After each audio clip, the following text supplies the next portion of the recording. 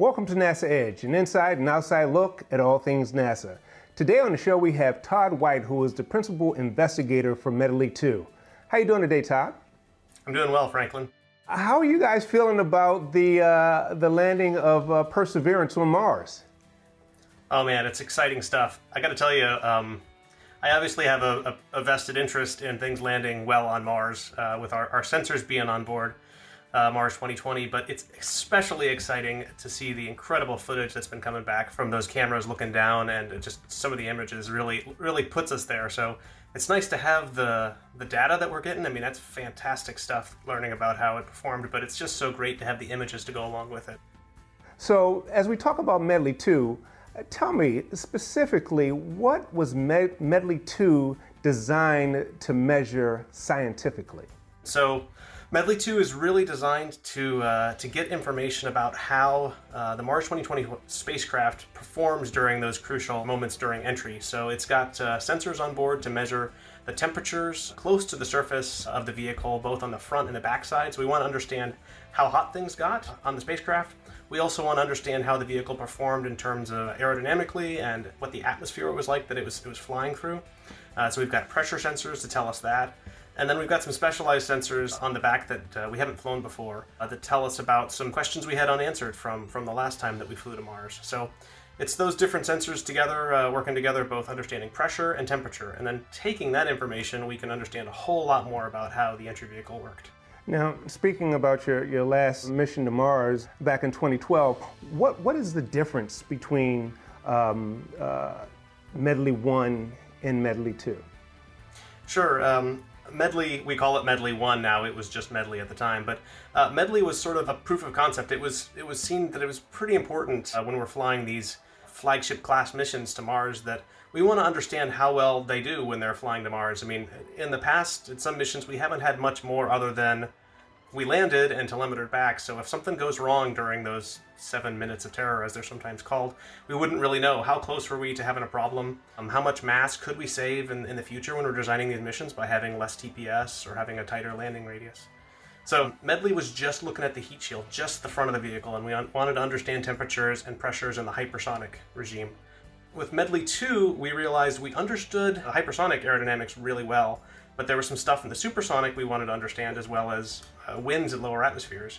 And then we also realized there was this really interesting phenomena going on that we kind of missed in design, which is that the CO2 gas around the vehicle, when it gets to certain temperatures, it really radiates a whole lot, and that deposits a lot of additional heating on the vehicle. We were fine in terms of our vehicles being safe in the past, but this was basically a phenomenon we completely ignored. And so we wanted to have sensors that could measure that directly, and so we have a couple of those on the back of the vehicle. So it was really taking what we learned from Medley and tuning the ranges that we're going to make those measurements, and also spreading them out much more on the vehicle to look at stuff that we knew was going to be important to future missions. Through Medley 2, you received good data. Exactly what does good data look like?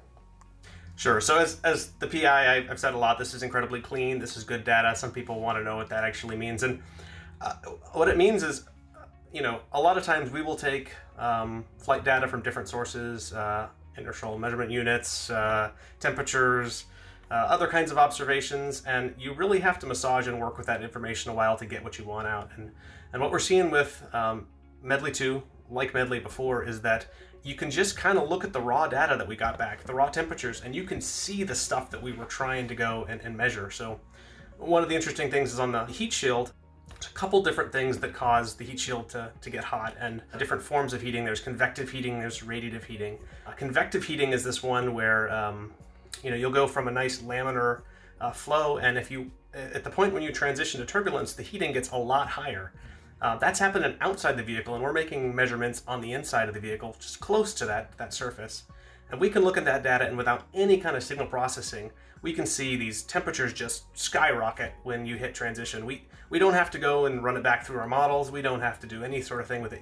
We can see straight up what it is that we want to observe.